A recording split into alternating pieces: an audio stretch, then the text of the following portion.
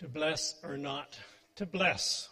If you're following along in the Way of Jesus handbook, you've still got your copy. This is kind of a reworking of the scripture verses in chapter 9. If you want to go home and look at that this afternoon, I think you'll find some reinforcing there. For section, the secret to an unbothered life. Why bless others? So we continue our series on the Way of Jesus. The marker number 2 of Way of Jesus, I am being sent by Jesus to bless others and invite them to follow him. To bless or not to bless? That's the question. Sometimes it would seem so much simpler just not to get involved. When industrialist Charles Schwab was 70, that's his picture in the screen there, he made the following statement spoken for the record in a court of law after he had just won a nuisance suit. He said, "I'd like to say here in a court of law, and speaking as an old man, that 9/10 of my troubles are traceable to my being kind to others. Look, you young people, if you want to steer away from trouble, be hard-boiled. Be quick with a good loud no to anyone and everyone. If you follow this rule, you will seldom be bothered as you tread life's pathway. Except you'll have no friends, you'll be lonely, and you won't have any fun." End quote. Suddenly, the unbothered life doesn't sound so appealing, does it? As we think today about whether or not we should be blessing others, let's approach it this way. God is a God of blessing. Our role is to magnify God, to help others appreciate him as he is. We accomplish that by blessing others. This becomes especially remarkable when we redirect retaliation. It may even produce opportunities to invite others to know God better. So, first section, God is a God of blessing. Ancient cultures produced a variety of gods with different characteristics. Animist religions perceived gods in trees and streams. Hindus believe in many gods. The Greeks and Romans believed in 12 Olympians, including Zeus, who dwelt atop Mount Olympus. I had to mention the Olympics there somewhere, didn't I? But the tales of which read like a wild soap opera. So how can those of Judeo-Christian bent maintain their God is at all good, or even bless others? God is mysterious, and it's only as he reveals himself to us that we come to know him. The picture we get of God from the book he inspired, the Bible, is that God is good. The first chapter of Genesis concludes, Genesis 1:31. God saw all that he had made, and it was very good. In fact, what's God's very first act after creating humans?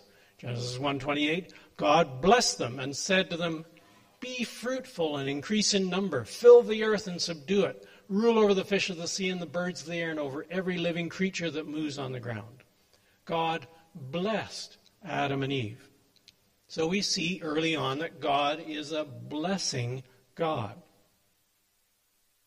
In the desert of Sinai, God told his prophet Moses how the priests were to pronounce a blessing in his name. Numbers 6:22-27. The Lord said to Moses, "Tell Aaron and his sons, this is how you are to bless the Israelites. Say to them, the Lord bless you and keep you. The Lord make his face shine upon you and be gracious to you. The Lord turn his face toward you and give you peace. So they will put my name on the Israelites, and I will bless them." That's kind of an odd expression, isn't it? So they will put my name on the Israelites? As if something about blessedness goes right to the heart of who God is, what he's like, his very essence. For his people, he is their keeper, gracing them, defending their peace, giving them his full attention, face turned toward them, and beaming warmly as he gazes upon them, making his face shine upon them. That was to be the routine, repeated word picture the priests were to use in pronouncing a blessing, labeling them as gods, reminding them whose they were. In Jesus' incarnation, we see God take on human form, perfectly sinless, holy, caring. Jesus taught about the Heavenly Father's goodness and caring from the Sermon on the Mount on. Matthew 5:45, that you may be sons of your Father in heaven. He causes his sun to rise on the evil and the good and sends rain on the righteous and the unrighteous. That is gracious, sending good things, sun and rain, regardless of whether they're deserved or not. What is Jesus like? Scripture maintains in him we see God's likeness. Hebrews 1:3. The Son is the radiance of God's glory and the exact representation of his being. Jesus himself said in John 14:9, anyone who has seen me has seen the Father. How can we sum up Jesus' life? Peter did it while preaching to the Gentiles at Cornelius' house in Acts 10:38. How God anointed Jesus of Nazareth, the Holy Spirit and power, and how he went around doing good and healing all who were under the power of the devil because God was with him. Doing good and healing. Nothing wrong with those. Pilate himself at Jesus' trial admitted, Luke 23:14, said to them, you brought me this man as one who was inciting the people to rebellion. I've examined him in your presence and have found no basis for your charges against him. Neither is Herod, for he sent him back to us. As you can see, he has done nothing to deserve death. Jesus was innocent, even though the Sanhedrin, backed by a mob, persuaded authorities to crucify him. Hebrews 4:15. One who has been tempted in every way just as we are, yet was without sin. Jesus went around doing good, was innocent, sinless. In what he did, he reflected his heavenly Father. John 5:19, Jesus gave him this answer. I tell you the truth, the Son can do nothing by himself. He can do only what he sees his Father doing, because whatever the Father does, the Son also does. In his earthly life, he did good and healed. His supreme act, though, was in his death, not his life, pouring himself out on behalf of sinners. Communion, as we celebrated last week, reminded us of his blood poured out for many, Matthew 26:28. So it's deep in God's nature to bless, even to yielding himself sacrificially for the benefit of his people. Next, our role is to magnify God. God is a blessing God. He enlists people to extend and unpack his blessing in our context. That makes his rule or kingdom real right where we are. Let's back up a minute to God's great plan unveiled to Abraham. Genesis 12:3, God saying, I will bless those who bless you, and whoever curses you I will curse, and all peoples on earth will be blessed through you. That's a global project. How's it going to happen? Through you, Abraham, through God's people. In the New Testament, the Apostle Paul sees this blessing come to pass through the preaching of the gospel of Jesus and the giving of the Holy Spirit. Paul writing in the church at Galatia 3:14, he redeemed us in order that the blessing given to Abraham might come to the Gentiles through Christ Jesus, so that by faith we might receive the promise of the Spirit. Why are we redeemed? Just for our own benefit? No. This says God redeemed us in order that, a purpose clause, blessing might come to the Gentiles, particularly in the giving of the Spirit. God wants to use those who trust in him to display his glory, make himself better known to others. Psalm 34:3 bids, glorify the Lord with me. Let us exalt his name together. New Revised Standard, oh, magnify the Lord with me. Like you're looking through a scope and magnifying, zeroing in on.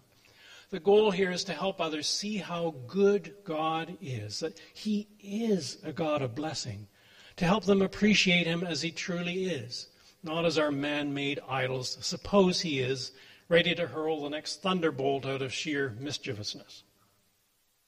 The first question in the Westminster Shorter Catechism asks, what is the chief end of man? The answer, man's chief end is to glorify God and to enjoy him forever. Why would the leaders crafting that statement say that? Why would they put that first? The Bible reference they give is 1 Corinthians 10:31. So whether you eat or drink or whatever you do, do it all for the glory of God. To unpack God's goodness and put him on display. Let him be exalted, made much of.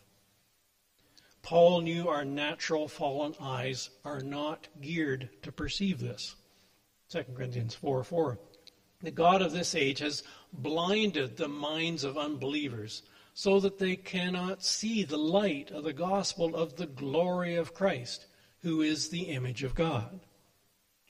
So as believers, our task becomes revealing Jesus to those around. Later in the same chapter, Paul writes, 2 Corinthians 4:10, we always carry around in our body the death of Jesus, so that the life of Jesus may also be revealed in our body. Is that your conscious goal when you roll out of bed in the morning?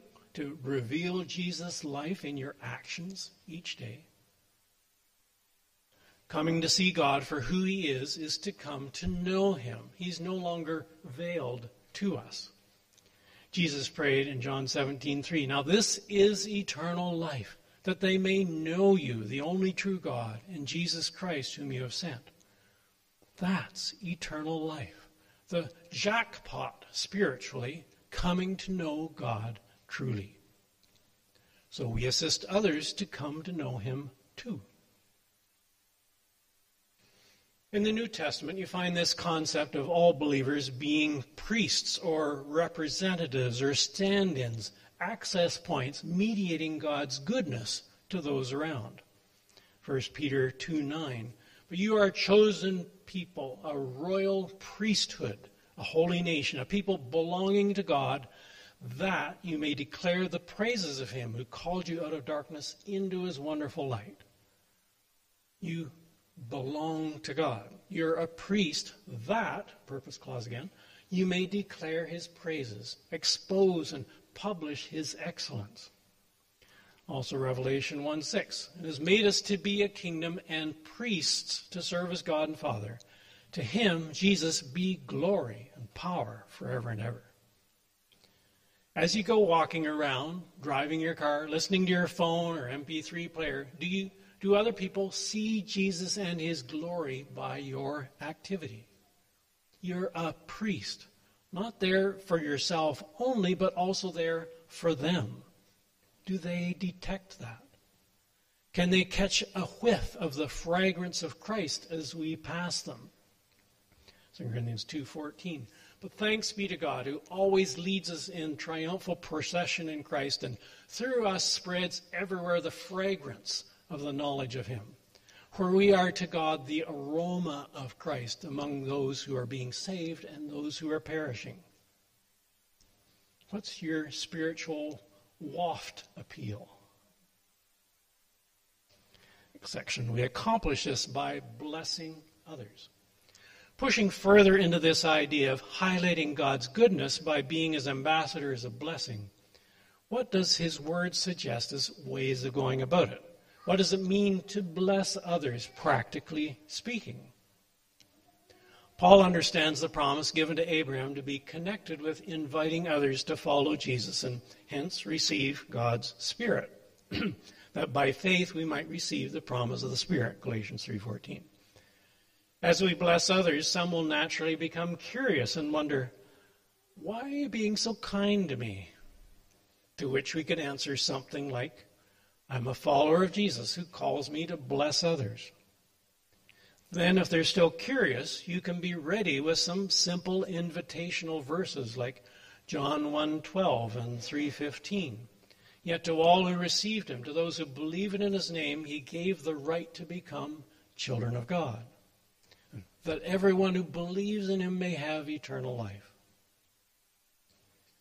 Another invitational approach uses what's called the Romans Road. How many have heard of the Romans Road before? Yeah. These verses point out not just what's wrong with us, spiritually speaking, but also what we can do about it in view of what Christ has already done. Here's one version of the Romans Road. Romans 3:23 and 24. For all have sinned and fall short of the glory of God and are justified freely by his grace through the redemption that came by Christ Jesus. Romans 6:23. For the wages of sin is death, but the gift of God is eternal life in Christ Jesus our Lord. In Romans 10:9. That if you confess with your mouth Jesus is Lord and believe in your heart that God raised him from the dead, you will be saved. Those are kind of three key passages God can use to kind of quicken spiritual life in somebody. Now, that's probably enough, but if you have another couple of favorites from Romans memorized, you can always throw them in too. I like 5:8 and 8:1. For God demonstrates his own love for us in this. While we were still sinners, Christ died for us. And therefore, there is now no condemnation for those who are in Christ Jesus. You get the idea. I had the Romans Road verses laid out inside the back cover of one of my Bibles. Better for it not to seem like a canned approach, but genuine from the heart, using the scripture promises that are most precious to you.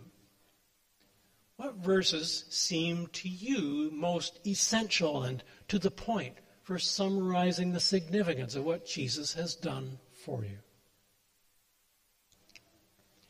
Jesus sends us on the Great Commission to go and make disciples of all nations, to be invitational when others ask why we're blessing them. He also gives us the Great Commandment to love God with our whole being and to love our neighbor as ourselves. If we love them, we will bless them. Blessing can be as simple as a smile, a greeting, learning someone's name. Our scripture lesson was the story of the Good Samaritan.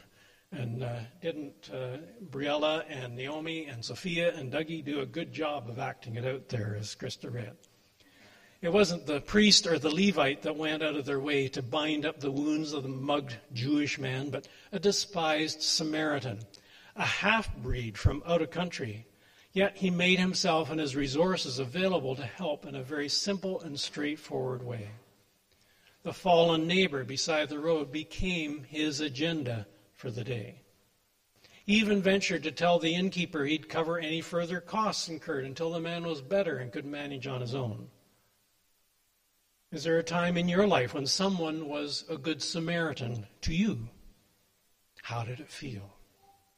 What could have been the consequences if they hadn't stopped to help? One time our family was camping in southern Manitoba, coming back from a mammoth odyssey down to California and BC and back. We were camping all the way with a little 4x8 utility trailer pulling behind.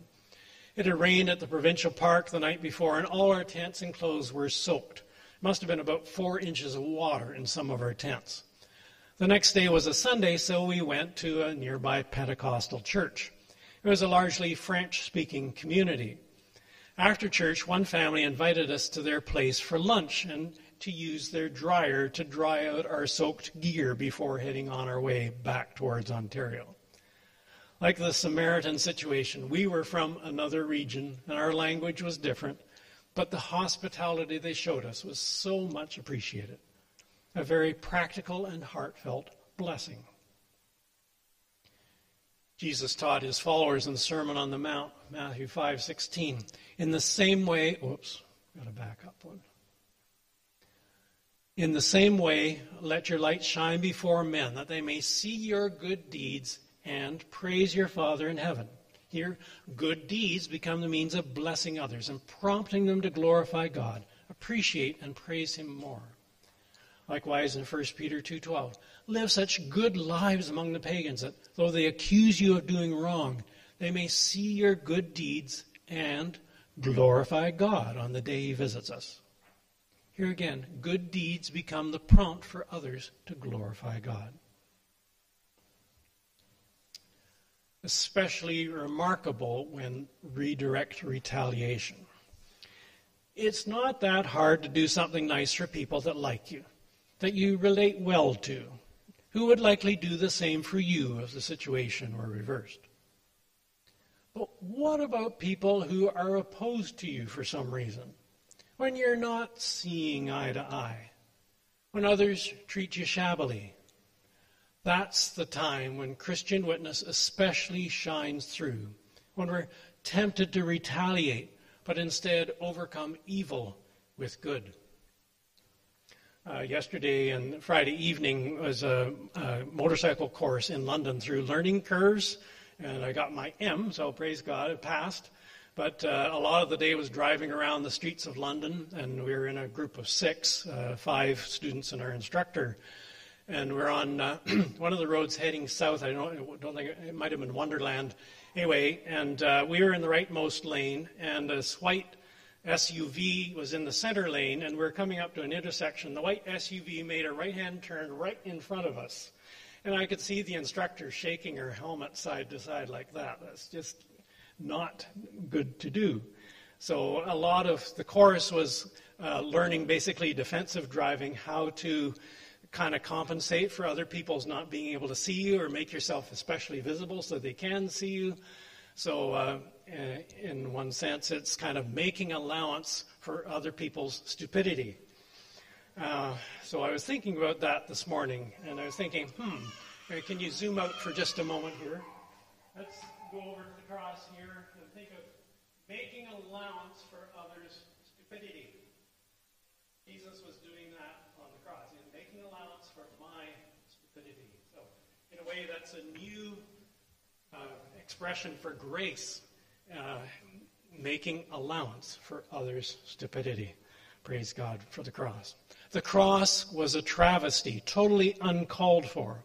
Jesus was perfectly innocent, a man who went around doing good and healing the oppressed. Yet others became envious, exposed by his truthfulness, and arranged for him to be murdered. However, even from the cross, Jesus bore no malice toward his enemies. He prayed for them. Luke 23:34. Father, forgive them, for they do not know what they are doing. That white SUV does not know what it's doing. Jesus was living out what he taught. Grace in place of retaliation, getting even. Matthew 5:44. But I tell you, love your enemies and pray for those who persecute you. Luke 6:35. But love your enemies, do good to them, and lend to them without expecting to get anything back. Then your reward will be great, and you will be sons of the Most High, because he is kind to the ungrateful and wicked. You see the connection there. God is good, and his nature is to bless, to be kind to the ungrateful and wicked. When we love our enemies, it's like we're his sons or daughters, reflecting his goodness in our setting. One more. Romans 12:14. Bless those who persecute you. Bless and do not curse. It's so natural when we're treated poorly to retaliate, to get back at whoever's hurting us, eye for eye and tooth for tooth. But that's not Jesus' way. There's no grace in that. Soon you end up with a whole world where people are blind and toothless. But when someone is unkind to you or they persecute you, instead of cursing them, can you bless them? Show them a bit of what Jesus is about. About that time, you'll discover it has to come from him through the Holy Spirit, because it's not in our fallen genes. Call on him. Dig deep in God's promises. Let his life be revealed in your mortal body. Leave room for a sovereign and gracious God to be part of the equation in all your dealings. Let him settle any scores rather than being your own vigilante squad. As Paul wrote, Romans 12:19 and 20. Do not take revenge, my friends, but leave room for God's wrath, for it is written, it is mine to avenge, I will repay, says the Lord. On the contrary, if your enemy is hungry, feed him. If he is thirsty, give him something to drink. In doing this, you will heap burning coals on his head.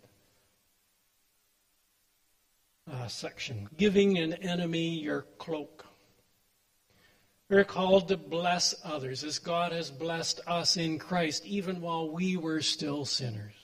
As we bless others in His name, we invite them to glorify Him. We're offering them a glimpse of His love and mercy, especially to people who wouldn't expect it from us. William B. McKinley, here in the picture, was U.S. President from 1897 to 1901. During one of his campaigns, a reporter from an opposition newspaper followed him constantly and just as persistently misrepresented McKinley's views. Eventually, during this campaign, the weather became extremely cold, and even though the reporter didn't have sufficiently warm clothing, he still followed McKinley. One bitter evening, the president-to-be was riding in his closed carriage, and the young reporter sat shivering on the driver's seat outside. McKinley stopped the carriage and invited the reporter to put on his coat and ride with him inside the warm carriage. The young man, astonished, protested that McKinley knew that he was opposition and that he wasn't going to stop opposing McKinley during the campaign. McKinley knew that, but he wasn't out to seek revenge. In the remaining days of the campaign, the reporter continued to oppose McKinley, but never again did he write anything unfair or biased about the future president. Let's pray. Heavenly Father, you have been so good to us. You send your sunshine and rain on the just and the unjust. You sent Jesus to redeem us, to purify yourself a people ready to do good works, to point out your own goodness to those who've been blind to it before. Lord Jesus, thank you for not giving up on us, for forgiving those who nailed you to a cross, for revealing yourself to us and in us who were sinners. Move in us to declare your excellence by showing that same mercy to others. We need your help to bless them as we have been blessed by you. Amen.